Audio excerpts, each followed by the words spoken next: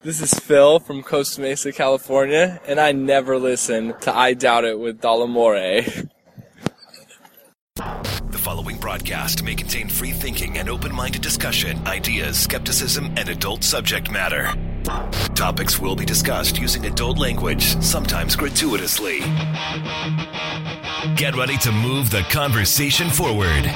This ain't your granddad's news and comment show. This is I Doubt It with Dollemore.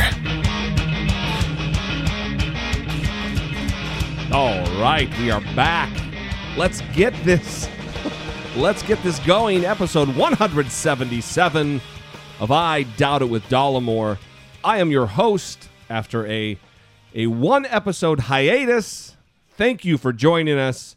My lovely co-host Brittany Page sits across from me, and she is raring to go. Here I am. I expected a little bit more excitement since we enjoyed a day off. Yes, well, we had a day off. I don't know if we enjoyed it, but that is true. Actually, that is very true. But yes, we did have a day off, and yeah, it was good. I miss the show when we don't do it. Well, I miss the show. I always miss the show, but it's certainly something that skipping a show is a bummer because we end up all kinds of shit stacks up, and it's hell trying to pair. There's so many great stories that I want to talk about, and we just don't have the time because I don't want to saddle the audience with a 3-hour episode. Right. I mean, I don't know about great stories, but there's a lot of news, important stories happening. Oh, I don't mean great like, a grandma lifting a car and saving someone from being crushed. Now that is a great story. I mean a great story that, it's like awesome. Awesome doesn't mean like, yeah, totally rad, dude. Awesome is, it's full of awe. Yes. So the same thing. It could be great and terrible all at the same time. Indeed. Thanks for the correction and the English lesson. You're welcome.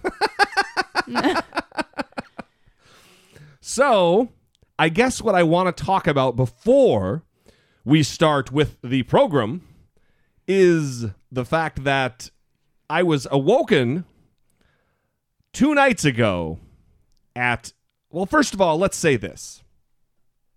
I need the audience to understand, our faithful and loyal audience to understand that your humble host has a sleeping issue. Mm-hmm. I almost said disorder, but I don't want to go that far. A little bit of an insomnia problem. Yeah, well, it's gotten much, much better over the course of the last 3 to 4 years, mm-hmm. but I used to be an every single night sleeping pill guy. Mm-hmm. And it's not that way anymore. I haven't taken sleeping pills for, like I said, 3 or 4 years. However, the problem still persists that when I do finally get to sleep, if I am awoken from my beautiful, luxurious slumber, it's fucking over, and I am now awake. Uh-huh. And I was awoken 2 nights ago. You probably remember this, Brittany, since you were the cause of my wakefulness. What? And Why would I have been rustling and the jumbling, and I look over. There was not jumbling. And Brittany is sitting at her computer, legs up on these high stools that we have. They have backs. I guess they're just high-legged chairs. Mm-hmm. And she's sitting at her computer with her legs up, doing whatever at the computer. And it's 1 in the morning. I mean, this is prime Brittany Page sleeping hours because there's a dichotomy that is drawn between the lovely Brittany Page and your humble host, Jesse Dollemore. I have issues sleeping. Brittany can fall asleep anywhere, anytime. Mm-hmm. She's good to go with the sleep. Yeah, no matter what's going on, right. I can take a nap. Unless, apparently, she spies a spider in the window. It was terrifying. And it was then huge. She got up she says silently, but apparently loud enough. No, how about I tell to wake me up. How about I tell my side of the story with the spider, about the spider? Go ahead. Okay, so I woke up. Dig your hole. So I woke up, and the TV has to be on while the sleeping is occurring. So there's already light shining on. That is also an issue of mine. Yes, which is a preference, not of mine, but I can sleep under any condition, so it's fine. So the TV light is shining, and I look at the window, and I see this massive tarantula on the window. All right. Now, this is where I need to interject. It was a big spider. It crunched when you killed it. It did crunch when I killed it. That's big. But it's not like Australia or New Zealand big. It's just, it's a spider. Okay, so I could see it with the light. And as soon as I spotted it, I couldn't close my eyes again because I had to watch it because I thought it was going to jump over on me. Brittany thinks that spiders, much like birds, remember your face and hold a grudge and will have to exact some kind of vendetta against maybe you killed its cousin or something. Well, I feel like, I saw it, so it saw me, and we're like holding eye contact to see who's going to move and make the first move, who's going to attack first. Wow. And what would happen is whatever was on the TV at some point, there was like flashing red and then black and then red. So there was this red light flashing on the spider, and then it would go black and then red and black. Like just coincidental horror lighting. Yeah, it was like a horror movie. And so I'm laying there and things are just getting worse by the minute. So finally I'm like, I, of course, am. Yeah, so finally I'm like, F this. And I get up and I just decide I'm going to be up all night because I'm not going to sleep with this thing sitting next to me about to hop on me at any moment. So I get up, come to my computer, and then... How long did it take for me to wake up? About 2 minutes. All right. So apparently you did do something to wake me up. No. Oh, maybe the spider was whispering, sending me thoughts telepathically. That's possible. Mm-hmm. So I got up, went and got a square or two of toilet paper, and dispatched the spider with extreme prejudice. Well, no, you're ruining it. So you asked me, why are you awake? Right. That is what happened. And I said, what's going on? Yeah, and I was like, nothing. And then you said, what time is it? And I was like, 1 a.m. And then you said, seriously, what's going on? And I said, I don't think I should tell you. And then I was like, should I tell you the truth? And you were getting pissed at this point. So I'm like, there's a spider. And then you're just immediately irritated. But you did get up and kill it, which was really kind. And I really appreciate that. Yeah. And this is not the first time this has happened. That is true. It seems to be a pattern with you, Brittany Page. Yeah, there was one other time I saw a spider. I went and got a chair. I put it in the middle of the room, got my blanket and my pillow, and I was going to sleep sitting up in the chair because I lost the spider. I didn't know where it went. Here's the weird thing, and we need to move on. You're one tough bitch. Brittany Page is not afraid of controversy. Brittany Page is not afraid of confrontation. She doesn't seek it out, but she's certainly not a wilting violet. Mm-hmm. And it is just a anathema to me that you have such a difficult time with a tiny arachnid. I had a childhood trauma. Oh, you did you? Related to spiders. Everybody who can't handle something, it's a childhood trauma, and that's why. Yeah, I did. That doesn't explain it away from me. I was hoping it would. It is still an inexplicable fear to me. Yeah, I don't have it doesn't make sense. I'm sorry. So until next time, I will be waking up and killing a little tiny spider that probably doesn't cover my pinky nail. Crunching. Big enough to crunch. Yeah, lots of insects are like big enough. Like a meaty crunch. Big enough to crunch. Anyway, 657-464-7609. That is our number. You can also email a voice memo from your smartphone to idoubitit@dollemore.com. We do have on the Facebook page, I guess, on the Facebook, a question that we're posing to the audience about when they lost their Santa virginity. And I don't mean the first time that Santa had made sweet, sweet love to you, But when you were told by your parents that they were lying to you the entire time, and how did that go? I'm really looking for kind of stories that go sideways, like it was not a good time. And I think Brittany's just looking for all the different types of stories, because I really wasn't raised believing in Santa. We went along because we didn't want to spoil the fun for my cousins, but we didn't buy into the bullshit. And I was totally raised believing in Santa. Right. Which is weird because my parents didn't care about the serious concerns, but they were really into making us believe in Santa. Getting you warm coats for the winter, not a big deal. Yeah. But continuing the lie about Santa, big deal. Yeah, making sure we were educated, not important. Believe in Santa. So anyway, we're going to be featuring these through Christmas, and we'll be talking about it throughout. So 657-464-7609. Email idoubitit@dollemore.com. So the GOP debate, I just want to remind everybody, is on I believe it's a Tuesday. Tuesday the 15th is a CNN debate with the GOP. They're going to be back in Vegas.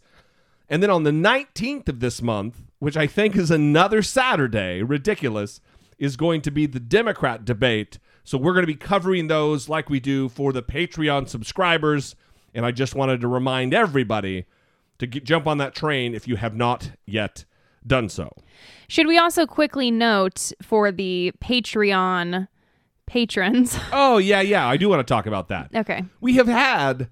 I want to just make very clear how the Patreon thing works. And this isn't a call to have you go and support us there. This is, I want to explain it, that when we do a bonus episode, it is just that, a bonus episode. You will get alerted that the episode has been posted to Patreon to let you know that it's there. But there should be some kind of indication on there that it is not, you didn't pay for the episode.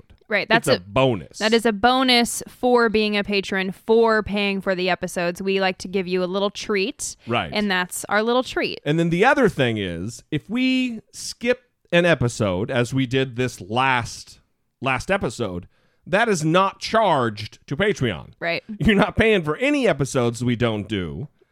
And you're not paying for bonus episodes that we do. Yes. So it's an honest, upfront thing. We're not trying to scam you. Yes. That is true. All right. Now let's move on. A little follow-up.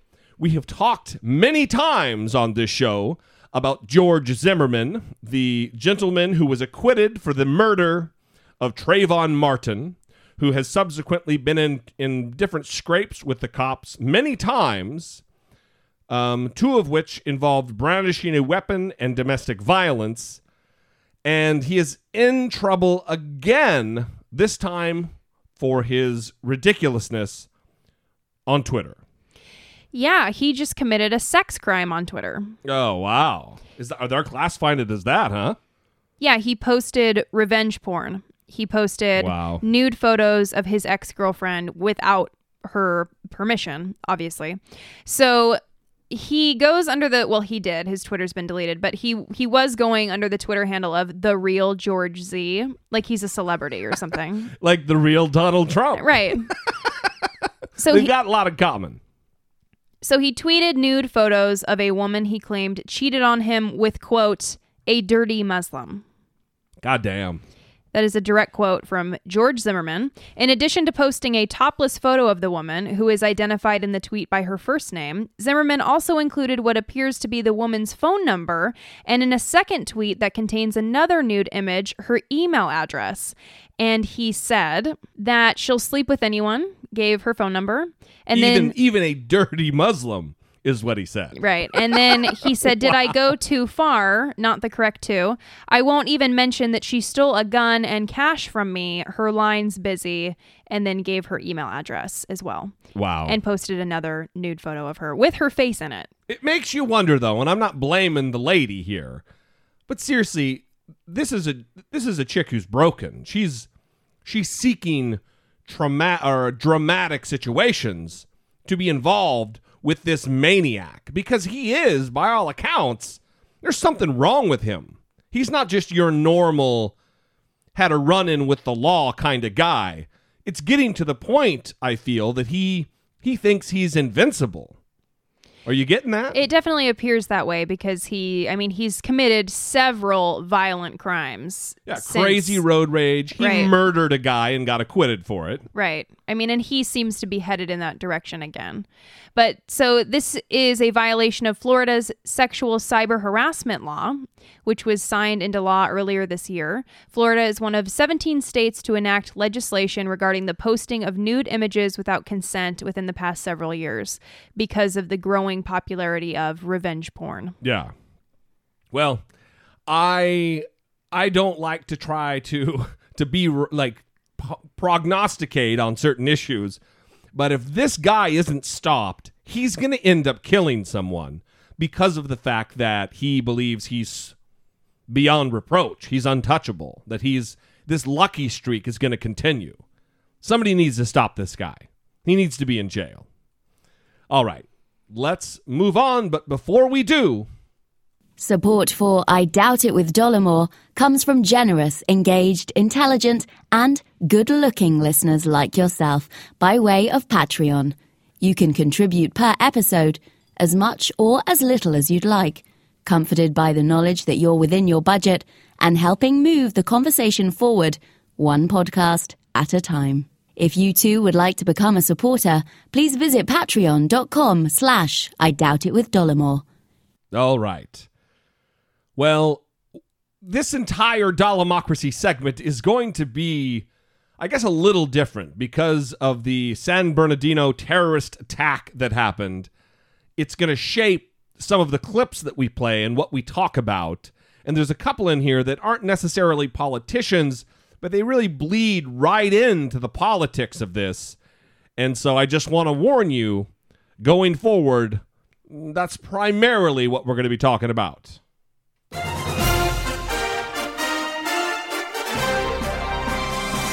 Dollemocracy 2016, facing down pessimistic politics with realistic optimism. So like I said, there was a terrorist attack in San Bernardino, California, not 50 miles from where we sit right now. 14 people were killed, 21 injured, so the death toll may actually rise, unfortunately. This was accomplished at the hands of a husband and wife team, new parents, by all accounts.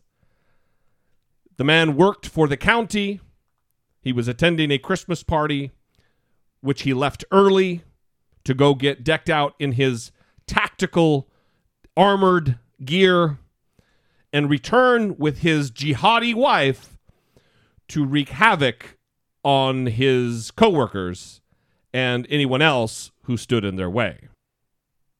In the immediate aftermath of this, when all of the details were just coming in, and there is a very chaotic, frenetic pace at which the media is reporting. Well, especially before they had even been caught. Yeah, well, there was a crazy car chase. It was one of those deals where Brittany and I, we had two TVs going, one with CNN, and then we flipped over to our local Los Angeles network channels because they had the helicopter in the sky. And for those of you who don't know, Los Angeles is very unique in that they cover on live TV, like it's reality TV or entertainment, they cover police chases. Anytime there's a police chase, they cut into regular programming and they cover it. And it is quite often. Yes. And they're very, very good at it. And that skillfulness, that artfulness that they have developed over time really paid off in spades for this particular event because they were able to cover from the air unlike maybe anything we've ever seen. Because a shootout occurred on a street. Right. There was a police chase and there was a shootout. The woman was left dead. None of this was known at the time that she was a woman or anything. But anyway, so what I want to talk about, there's a few things. One being that there were several people on Twitter that were jumping to conclusions, trying to link this particular shooting to what took place in Colorado Springs at the Planned Parenthood not even a week prior. And they were saying that this is another, they think that this is an abortion thing, and because this was a government health facility, that they were postulating that these people probably thought that abortions took place there. Anyway, they were wrong. And then the narrative switched to workplace violence, some kind of altercation that took place between two employees. And then that took a little longer to fall to the wayside. Finally, we have landed on, and we've realized, even the president this evening has admitted, that this was terror. This was Islamism. I don't think he used those words, but that is what it is. And I would caution our listeners, when they watch the news, when things like this are going down, take a beat, take a deep breath, and wait for the verified sources and organizations to check their sources to get the real details. I mean, even as early as a day or two ago, there were still people on CNN, quote unquote experts, who were claiming that this is a workplace discrimination situation where this gentleman, Saeed Farouk, was being made fun of, or had been made fun of, because of his beard. And I don't necessarily want to say that they were justifying it, but they were trying to explain it away with that kind of logic. So because he was made fun of his beard, he then went home and put on tactical gear and got a bunch of assault weapons and a duffel bag full of pipe bombs. Right, and 19 pipe bombs. And then he went back to the party because he was made fun of for his beard. Yeah, it just doesn't seem plausible, right? Right, that's right. It just doesn't logically, the two don't go together. A workplace violent kind of a situation where there's an altercation, shit goes down right there. Well, it's also... maybe someone will go out to their car and get their gun and I'm coming back. But come on, they're not going back and changing into tactical, utilities. Who even has that? Exactly. I mean, I might find a green jacket in my closet or something that looks like an army jacket. I mean, right. Not average people don't have tactical gear. I mean, they were outfitted with this gear to fight. Right, which should lead everyone to the conclusion, even lay people, Brittany Page, I want to use bias-free language here. Thank you. Even lay people should understand that takes premeditation. Mm-hmm. That takes organization. That takes planning. That's not just a whim kind of a thing. So that's where we are. It is definitely terror, even the president said tonight. And this complicates our situation greatly. And I don't even just mean from the obvious national security, homeland security situation. It complicates our political situation even more than it already was, because it gives steam. It gives momentum to the likes of the asshats in the race like Donald Trump.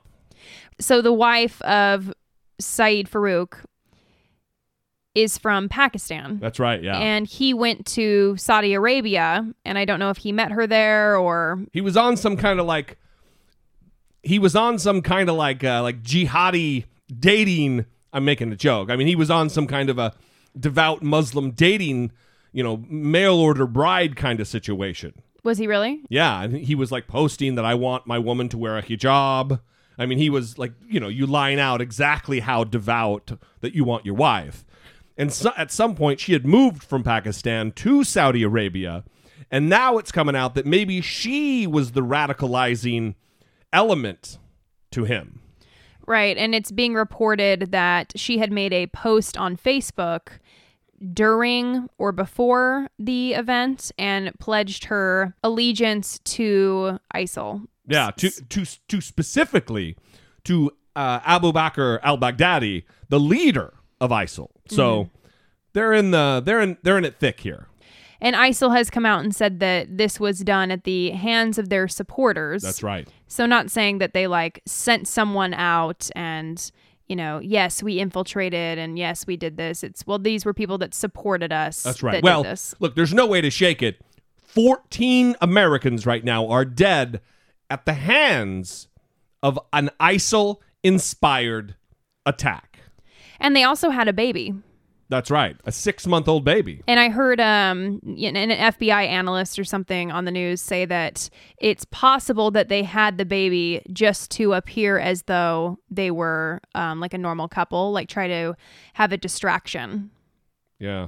Because there were sickening. There were reports that neighbors were suspicious of the number of packages that were coming to the house and kind of the activity. Right. But that they didn't feel comfortable saying anything because they didn't want to be perceived as prejudice. Or discriminatory, right? Right. They're only complaining because they're Muslims. Right. And so the whole time they're getting all these suspicious packages and, all this weaponry is coming into this house. Right. And they're like, I don't think we can say anything because we don't want to be perceived a certain way. Right.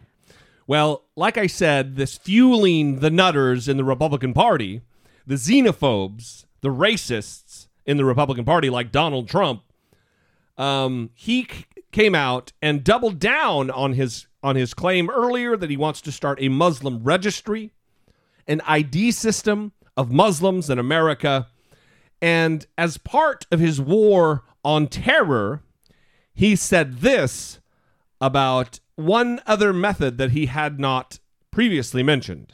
But we're fighting a very politically correct war. Yeah. Well, we see that and the happening other in thing is with the terrorists, you have to take out their families. When you get these terrorists, you have to take out their families. They care about their lives. Don't kid yourself. But they say they don't care about their lives. You have to take out their families. So Donald Trump's solution is to kill, to hunt down, to track down innocent people and take their lives because they happen to be related to radical Islamists. Jesus, I'll tell you, I'm so happy that I am not responsible for the sins of my family members. Oh my God. I would be screwed. This is go time, folks. This is serious times that we live in when this man, and I guess we can get into his poll numbers right now, he leads in a new CNN ORC national. This isn't an Iowa poll. This isn't a New Hampshire or South Carolina poll. This is a national poll. He leads the next closest competitor by 20 points. Yes, this is with registered Republicans and Republican-leaning independents. He leads by 20 points. He has 36% of that vote. And I believe Ted Cruz has 16. Yes, Ted Cruz is second with 16, and Ben Carson has dropped to third with 14%. And then you have Marco Rubio with 12%, and then all the other candidates have less than 5%. That's a fucking nightmare, is what that is. Donald Trump at 36% of likely Republican voters, and Ted Cruz, number 2 at 16%. I mean, that is a nightmare. Right. So Trump is up 9 points. So he's going up. Right. Despite the Looney Tune things that are coming out of his mouth, he continues to go up in the polls. And I know that, 538 and a lot of other sources say it's too early to really take this seriously, but it is still very concerning that when someone answers the phone and they're getting a pollster call, they say, yes, I'm voting for Donald Trump. People are still saying that. Right. After hearing all this. That is concerning. And so, in the wake of the shooting, the next day, the New York Daily News on their front page featured a lot of pictures of politicians, calling them cowards, and the headline of something like, God's not fixing this.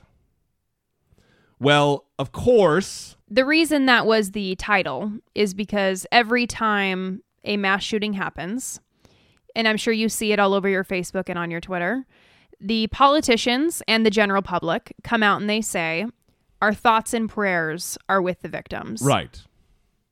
And then that's it. Right, that's it. And so the New York Daily News posted this cover, and it's bold. I mean, in bold lettering, it says, God isn't fixing this. And it has 4 GOP candidates, well, and Paul Ryan, that say, our thoughts and prayers are with you. And basically their point is prayers aren't fixing this. We need actual action to happen in order to fix this. Right.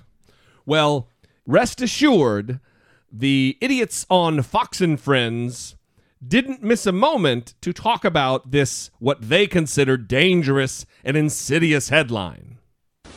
On the cover of the Daily News, they have politicized this already. Hey, Republicans are saying, God isn't fixing this. As the latest batch of innocent Americans are left dying in pools of blood, cowards, who they picture right here, Rand Paul, Paul Ryan, Ted Cruz, Lindsey Graham, all Republicans, cowards who could truly end gun scourge continue to hide behind meaningless platitudes. You know, I was so disturbed by that cover, but when you see tweets like Chris Murphy out of Connecticut saying your thoughts should be about steps to stop this carnage, your prayers should be for forgiveness if you do nothing again, and then a tweet from the editor of Think Progress, Zach Ford, saying, try this, stop thinking, stop praying, look up Einstein's definition of insanity, stop acting on gun violence prevention measures. You know, now listen to this. Here's a father who was getting a text from his daughter. Yeah.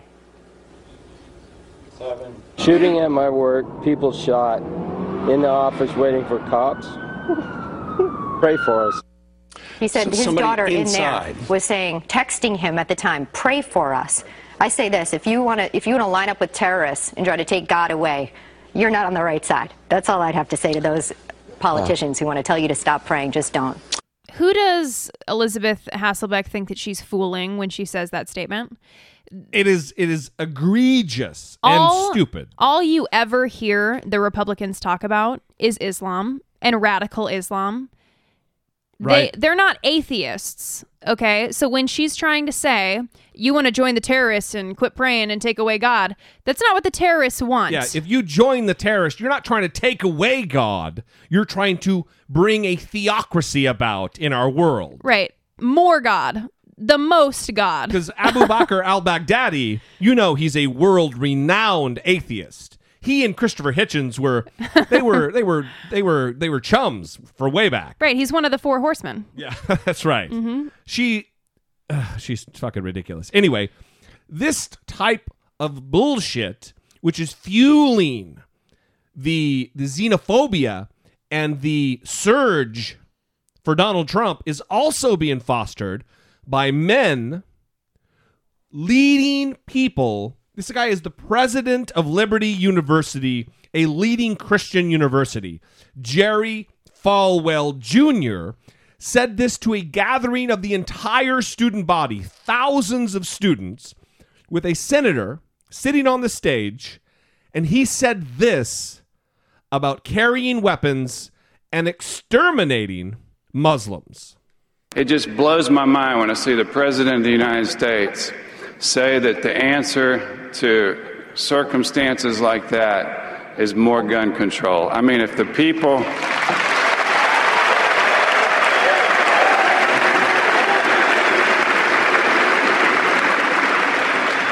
If some of those people in that community center had what I've got in my back pocket right now...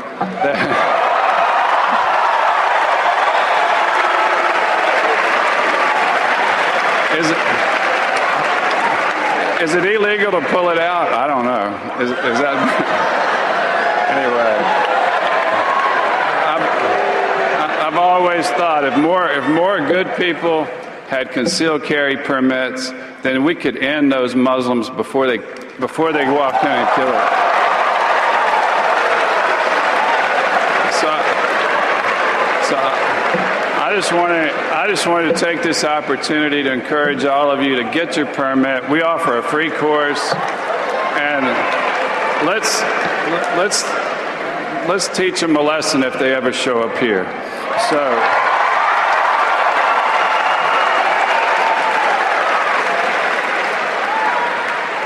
that's almost an invitation for a terrorist organization to come on in. Let's teach them a lesson. They come on in here. I mean, where is the Christian love? Where is the turn the other cheek? Where's the Christ-like behavior that they so readily act like they display? He said, end those Muslims. I've always thought if more good people had concealed carry permits, then we could end those Muslims before they walk in and kill it. I mean, it's just so disturbing. He didn't say extremists. He didn't say jihadists. Those Muslims. He said end those Muslims. Are there no Muslims that go to Liberty University? I doubt it. I mean, it's a Christian university. A fundamentalist Christian university. I saw an article that said there are some Muslim students at Liberty University. I don't know if it's true, and but this was an all hands on deck meeting, and he, then we could end those Muslims. That's deplorable talk from the president of a prominent university. Did it sound like some people in the crowd had a negative reaction? It sounded like that to me a little bit. May have been a couple boos. I mean, it was mostly applause. Yeah. But there were some where I kind of heard some detraction there. Yeah, I don't know. But what I'm getting at here is this is the kind of thing right now that is adding fuel to the fire of the popularity and support for maniacs like Donald Trump and Ted Cruz. Countering a plan by Donald Trump, an assertion by Donald Trump that we should close mosques. Like the government just has the right to just shut them down. Nope. Closed for business, folks. No more church here. No more worshiping here. Like that's not a flagrant violation of the separation between church and state. A separation between the government getting involved in the affairs of faith. So here is Marco Rubio on with Megyn Kelly discussing that very thing. Well, I think we need to target radicalism. A lot of it is actually happening online, not simply in mosques. The vast majority of mosques in America But the mosque piece of it is the controversial piece. So where do you stand on that? Well, I think it's not about closing down mosques. It's about closing down any place, whether it's a cafe, a diner, an internet site, any place where radicals are being inspired. And that we need to have but the bigger problem we have is inability to find out what these places are because we've crippled our intelligence programs, both through unauthorized disclosures by a traitor in Edward Snowden, or by some of the things this president has put in place with the support even of some from my own party to diminish our intelligence capabilities. So whatever facility is being used, it's not just a mosque, but any facility that's being used to radicalize and inspire attacks against the United States should be a place that we look at. Here's the thing, Marco Rubio. A church in and of itself doesn't do that. A church, a mosque, a synagogue is a building where activities take place. If you find that there is a rabbi or a pastor or an imam, some kind of cleric, a person, right, if they are taking part in illicit, illegal activity, here's what you do. I know it's going to be crazy. This is a crazy idea. You arrest them. That is what you do. You don't bulldoze the building because the building didn't create anything. The building didn't act in a criminal manner. The person did. Whoever is taking part in the criminal enterprise, that is who you arrest and you extract from the building and let the church continue. If Hillary Clinton or Bernie Sanders were talking about closing Christian churches or Christian cafes or bistros or whatever he said, because of Robert Louis Deere, the Planned Parenthood shooter, Marco Rubio would be losing his mind. Absolutely, he would. He would lose his mind. Yeah. Any of these people that are saying we need to do something about the mosques, let's go close the mosques. Well, where are these very people that you're talking about right now? Where are they in the wake of... Then we could end those Muslims. Where are they when that speech is being given to thousands of college students?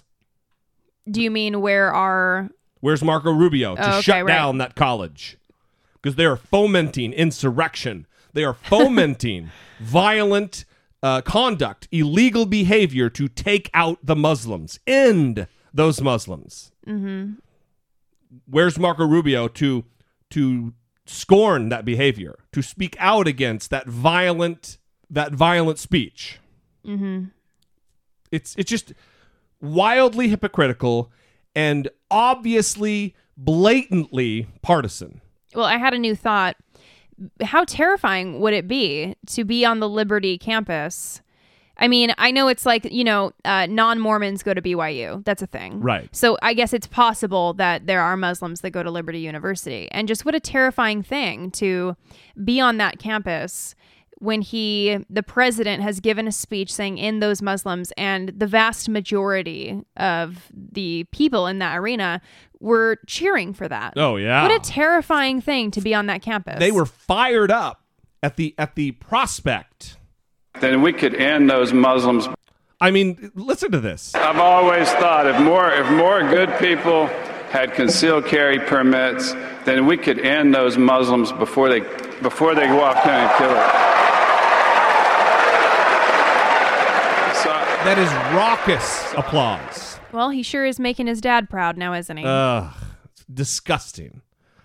All right, well, let's move on to the president's address this evening, December 6th, 2015, 8 p.m. Eastern Time, 5 p.m. West Coast, and he gave about a 13-minute address to the nation about all of this. We're not going to play the whole thing, but I'm going to play a few clips of things. We'll praise some, criticize some, do what we do. So we're going to start off with kind of his 4-point plan on what he wants to accomplish and how we're going to go about fighting this impending. And like I've said before on the show, it is only a matter of, this was only ISIL inspired. It is only a matter of time. And I hate to say it, but it is a when, not an if situation relative to actual ISIL fighters on U.S. soil. And this is part 1 of his 4-part plan. Well, here's what I want you to know. The threat from terrorism is real, but we will overcome it. We will destroy ISIL and any other organization that tries to harm us. Our success won't depend on tough talk, or abandoning our values, or giving in to fear. That's what groups like ISIL are hoping for. Instead, we will prevail by being strong and smart, resilient and relentless, and by drawing upon every aspect of American power. Here's how. First, our military will continue to hunt down terrorist plotters in any country where it is necessary. In Iraq and Syria, airstrikes are taking out ISIL leaders, heavy weapons, oil tankers, infrastructure. And since the attacks in Paris, our closest allies, including France, Germany, and the United Kingdom, have ramped up their contributions to our military campaign, which will help us accelerate our effort to destroy ISIL. So all of that is okay. I guess a lot of this is okay as long as they actually do what the fuck they say they're going to do. You know what I mean? Yes. Although you were you were generally not pleased with this. I wasn't. I'm not pleased even with his demeanor, with his the mood. He looked tired. He very tired. He looks thin. He looks malnourished, if you ask me. He doesn't look inspiring. He doesn't look to me to instill confidence in the American people. And he's a good speaker. He didn't show up. I just saw him speak at the Kennedy Center honors, and he looked great. Right. He was being funny. I was like laughing out loud at several points during the speech, and then this was completely different. And I understand that it's, he's giving an award to George Lucas there, and now he's talking about ISIL and terrorist attacks here, so it needs to be a more somber mood. Yeah, but this is more important than his George Lucas speech. Exactly. More effort, more preparation needs to go into this, because he's talking to 350 million Americans whom he needs to instill and imbue with confidence and knowledge that they're gonna be okay. He's trying to enlist the support, emotional support and otherwise, of the American people, and I think he fell flat. Anyway, here's number 2 of his 4-point plan. Second, we will continue to provide training and equipment to tens of thousands of Iraqi and Syrian forces fighting ISIL on the ground so that we take away their safe havens. In both countries, we're deploying special operations forces who can accelerate that offensive. We've stepped up this effort since the attacks in Paris, and will continue to invest more in approaches that are working on the ground. This, again, if they actually do it, is a way to get it done. Because if all we're doing is supplying air support and sorties and a barrage of bombing raids, that's not going to get it done. We absolutely need boots on the ground, whether they're ours, whether they're Jordanian, whether they're Turkish, whether we rise up some kind of Syrian/Iraqi militia. It needs to be done. Mm-hmm. And it needs to be done better than we've done it in the past, because we've spent millions and millions of dollars training a Syrian militia, and there's fewer than 75 that actually got trained. That is egregious. So, like I said, if what he says is going to happen actually happens, I will be happy. Number 3. Third, we're working with friends and allies to stop ISIL's operations, to disrupt plots, cut off their financing, and prevent them from recruiting more fighters. Since the attacks in Paris, we've surged intelligence sharing with our European allies. We're working with Turkey to seal its border with Syria. And we are cooperating with Muslim-majority countries and with our Muslim communities here at home to counter the vicious ideology that ISIL promotes online. All good. I think sharing a judicious level of sharing our intelligence with competent European allies is a good thing. Well, and also the social networking aspect of it is of growing importance as well. Because absolutely. That is how they're recruiting people. That is how they're communicating. And that is something that needs to be taken into consideration. On an infrastructure level of how they're going to organize this and actually execute is something that I wouldn't wish on anyone. This is a daunting task, especially if we're going to open some kind of a consolidated intelligence situation throughout America and Europe. I mean, that's opening a can of worms that I really hope they're able to pull it off seamlessly, because our safety in the civilized world depends on it. His 4th point. 4th, with American leadership, the international community has begun to establish a process and timeline to pursue ceasefires and a political resolution to the Syrian war. Doing so will allow the Syrian people and every country, including our allies, but also countries like Russia, to focus on the common goal of destroying ISIL, a group that threatens us all. Like I said, there's nothing to argue with there if it's done. And only time will tell.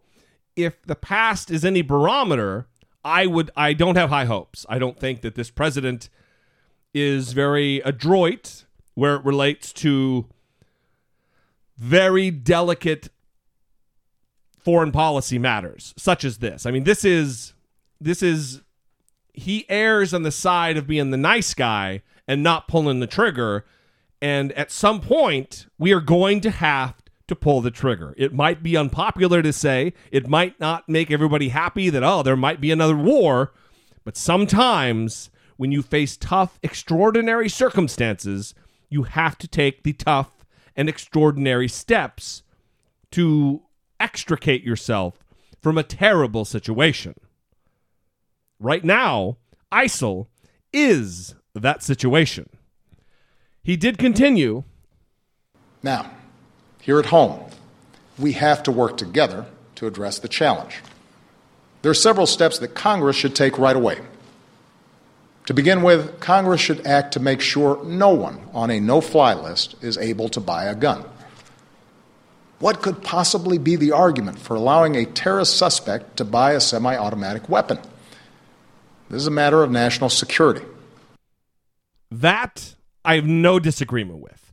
In fact, I would ask Republicans, I would ask supporters of Republicans, what in the fuck is wrong with stopping someone who cannot fly because they are affiliated or associated or a risk of terror? Why would you let them walk into a Walmart and buy a gun? It doesn't make any sense whatsoever. And the argument that I'm hearing right now from these assholes in Congress, these asshole elected officials, is, well, that's a distraction from the real point right now. Doing that wouldn't have stopped these people. It doesn't matter.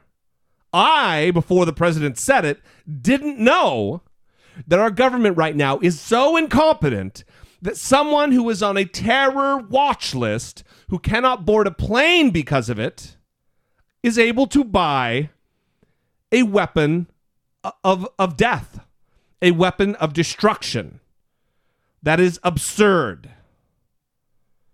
Well, Marco Rubio and Jeb Bush, just to name two, don't agree with you. What happened to the party of my childhood? This is very disconcerting. And what is their argument again? That their constitutional right is being... They say that, well, there's some people on that list. There might be people on that list who are innocent and don't really need to be on the list. So that logic works great for buying a gun, but it doesn't work great for death row, where, you know, some innocent people are going to be convicted and put to death. Who cares? But if some innocent person might not be able to buy a gun, oh my God, we have to move heaven and fucking earth to make sure they get their hands on a gun, even if they're a suspected terrorist. How often are people, you know, accidentally being put on the no-fly list? I can't imagine it happens often. Like, oops, sorry, we Listen, didn't mean to put you on there. I think it does happen. Oh, of course. But there's a process to go through. I mean, there's been, you know, where 18-month-old babies are on the list and shit like that. But there is an administrative bureaucratic process to go through to get your name off the list. It doesn't make any sense. He continues, and this is where we part ways. We also need to make it harder for people to buy powerful assault weapons, like the ones that were used in San Bernardino. I know there are some who reject any gun safety measures, but the fact is that our intelligence and law enforcement agencies, no matter how effective they are, cannot identify every would-be mass shooter, whether that individual is motivated by ISIL or some other hateful ideology. What we can do, and must do, is make it harder for them to kill. How specifically, President Obama, do we do that? Just lobbing up the ball to Congress, you know, is not going to result in anything. That's not moving the conversation forward. Saying, oh, here's what we need to do with these general platitudes, that's not leadership. What I expected from him today was, this is what we need to do, and here specifically, ... this is how we need to get it done. And he failed. He failed to do so. You can't pass the buck to a dysfunctional Congress and think you did your job. And I remember after he said that, you were pretty enraged and said, yep, no plan. No plan. No specifics. No specifics. Very disappointing in our leadership. This is the President of the United States. He has a team of people at his disposal to come up with policy. And he failed to do so in a time of need. So he's going to put it on the Congress. He's going to rely upon the nuts in the Tea Party to do something. Is that his plan? Hey, Tea Party, I know you got this one. Go ahead. Take it home. It's ridiculous. So he continues and, you know, kind of bringing it around, getting good again. He finished strong as far as I'm concerned because he kind of bucks the typical leftist way, liberal way of thinking where you don't want to offend anybody. You don't want to say, oh, the Muslim community really has a responsibility to root out this level of radicalism within its ranks. That's not something you hear all the time until tonight. We must enlist Muslim communities as some of our strongest allies, rather than push them away through suspicion and hate. That does not mean denying the fact that an extremist ideology has spread within some Muslim communities. is a real problem that Muslims must confront without excuse. Muslim leaders here and around the globe have to continue working with us to decisively and unequivocally reject the hateful ideology that groups like ISIL and al-Qaeda promote, to speak out against not just acts of violence, but also those interpretations of Islam that are incompatible with the values of religious tolerance, mutual respect, and human dignity. Who can argue with that? That is good stuff. I'm sure somebody can. Reza Aslan, I'm sure, would have issue with that. So, all in all, I guess we'll wait and see. I wish I had more confidence instilled in me by our president, but I didn't. If they would have had better lighting, I think you would have been a little more confident. You think just the cinematography was off? Yeah, the bags under the eyes. Their DP, their director of photography, he wasn't really getting it done tonight. Yeah. That's what I'm going with anyway. Maybe he had Sasha, Malia, and Michelle in there running they were the crew. They were running the lights and the camera. That is very possible. Yes. Yeah, it didn't look good. Anyway, like I said, we'll see. Let's move on from this, though. And we've still got a couple of stories in politics, but let's move off of this. We really want to hear from you. Definitely want to hear from you on this. I mean, this is stuff that is shaping our world. This isn't just United States stuff. This is Northern Europe. This is in your front yard. This is happening to us all. If you live in a modern society, you are at risk. Russia, they're at risk. Sweden, Norway, Finland, Amsterdam, all of Northern Europe, you're all at risk. Paris. Nobody's safe from these maniacs. We want to hear from you. 657-464-7609. Of course, email a voice memo from your smartphone to idoubtit@dollemore.com. So Ben Carson this last week gave a speech to a Jewish Republican group. I know that sounds like a thing that doesn't exist, but it is. And I think that Ben Carson must have been real hungry before he got up on stage and while he was on stage, because he kept talking about hummus.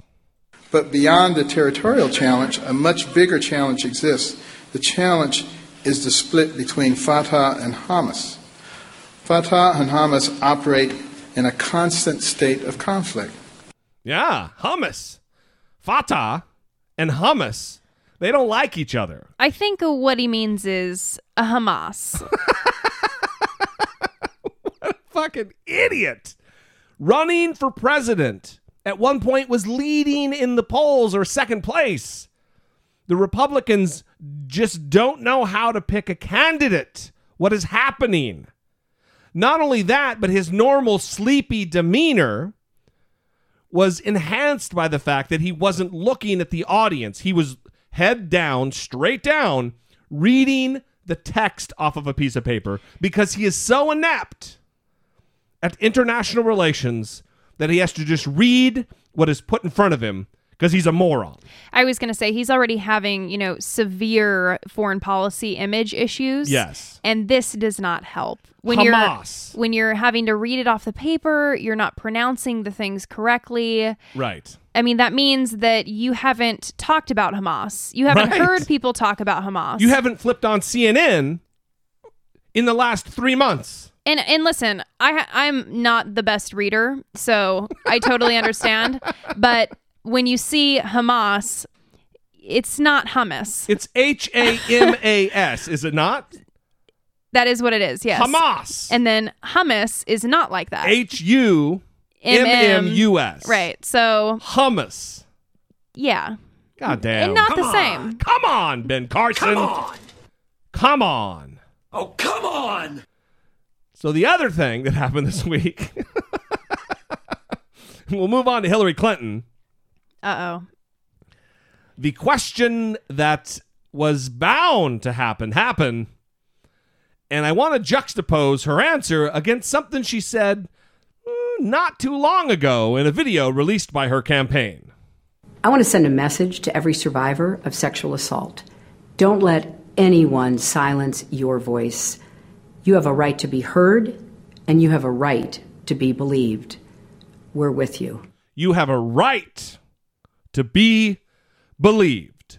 Well, at a campaign stop in New Hampshire, she was asked by a woman in the audience this. Say that all rape victims should be believed, but would you say that about Johnita Broderick, Kathleen Wiley, and or Paula Jones? Should we believe them as well? Well, I would say that everybody should be believed at first until they are disbelieved based on evidence. A complete and utter bullshit answer from Hillary Clinton. Her husband, former President Bill Clinton, was disbarred.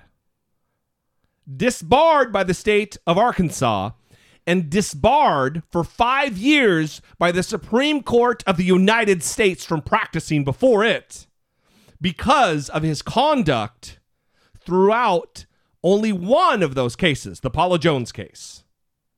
Did he? I don't think he raped Paula Jones, though. No. But there was a lawsuit, right? And exposing yourself. And what is a sexual assault is a fine line.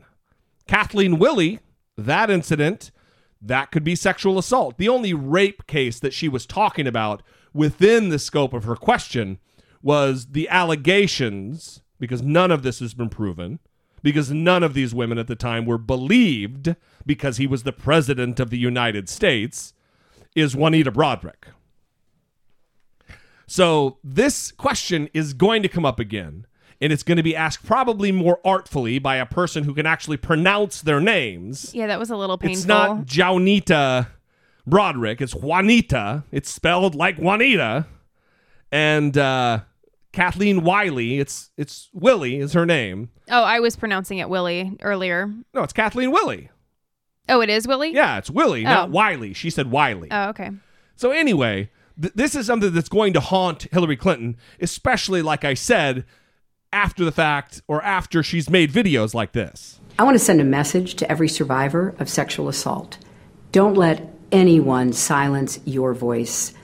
You have a right to be heard, and you have a right to be believed. We're with you. Unless you're accusing my husband, Bill Clinton, then it's not credible because the facts don't bear it out. So I was going to say, do you think that she knew this question was coming as soon as the word rape was said? I don't know about in the moment, but I think she's in the back of her mind. They've prepared her for that the question. Yeah. Because how artful, it didn't faze her. She answered it and then plastered this big fucking fake smile on her face. And then, of course, her supporters, they're going to applaud and S or D a little bit to make her feel good. Mm-hmm. Because it feels good. All right. I wouldn't know a lot about that. All right. Well, let's move on to our final topic. We always try to leave you happier than when you checked in, or at least not quite as bummed out as you were in the middle of such a heavy episode. There has been a study released on the reception and detection of pseudo-profound bullshit. And this is a real scientific study that has been published. A lot of people are prone to what I call pseudo-profound bullshit, said Gordon Pennycook, a doctorate student at the University of Waterloo who studies... Where is this? Iowa? Canada. Oh, okay. Well, because that's an awesome, I expect like a Harry Potter voice. Pennybrook. Pennycook. Gordon Pennycook. Still, I expect to hear Harry Potter at the University of Waterloo. Right, okay. Who studies why some people are more easily duped than others. Quote, wholeness quiets infinite phenomena, was one of the many randomly generated sentences Pennycook, along with a team of researchers at the University of Waterloo, used in a new 4-part study put together to gauge how receptive people are to nonsense. Pennycook used a website which refers to itself with an expletive for the sentences it produces to generate the language samples. In the first part, they asked nearly 300 participants to rate the profundity of randomly generated sentences on a scale from 1 to 5. Not only did the statements receive an average score of 2.6, meaning that they viewed them as somewhat profound, but a quarter of participants gave them a score of 3 or higher, indicating that they considered them to be profound or even very profound. And they were meaningless statements. Oh, yeah. Just random words strung together like that one I read. The wholeness quiets infinite phenomena. Well, this is very similar to the bullshit that constantly gets spewed by the likes of Deepak Chopra. Right. So in the second part of the study, Pennycook used real-world examples of pseudo-profound bullshit phrases, plucking tweets from Deepak Chopra's Twitter account that others have called vague or empty. For example, quote, "Nature is a self-regulating ecosystem of awareness," along with the randomly generated sentences used in the first exercise. And the results were virtually the same. Quote, "They basically thought the tweets were just as profound as the randomly generated sentences. So they were equally bad at seeing the BS in both." And I won't go into the other studies because I've already been reading quite a bit, but let's go into why this is the case. The precise reasons that people see profundity in vague buzzwords or syntactic but completely random sentences are unknown. Some people might not realize the reason they don't understand something is simply because there's nothing to understand, or they might just approach things they hear and read less skeptically. There are also a few characteristics that seem to correlate with those who are more prone to pseudo-profound language. Specifically, the researchers tested willingness to accept pseudo-profound statements, along with a host of other personality characteristics. As they describe, those more receptive to bullshit are less reflective, lower in cognitive ability, are more prone to ontological confusions, beliefs in things for which there is no empirical evidence. Dummies. And conspiratorial ideation, and are more likely to hold religious or paranormal beliefs. Conspiratorial ideation. And are more likely to endorse complementary or alternative medicine. Quote, That's very funny. "I would say that a lot of people are just far too open to everything. They aren't skeptical or critical enough of what they hear and read." Yeah, I would agree with that statement a lot. Hence, 36% for the jackass Donald Trump. And so I don't want to just say that people are dummies, okay? Well, you didn't say it.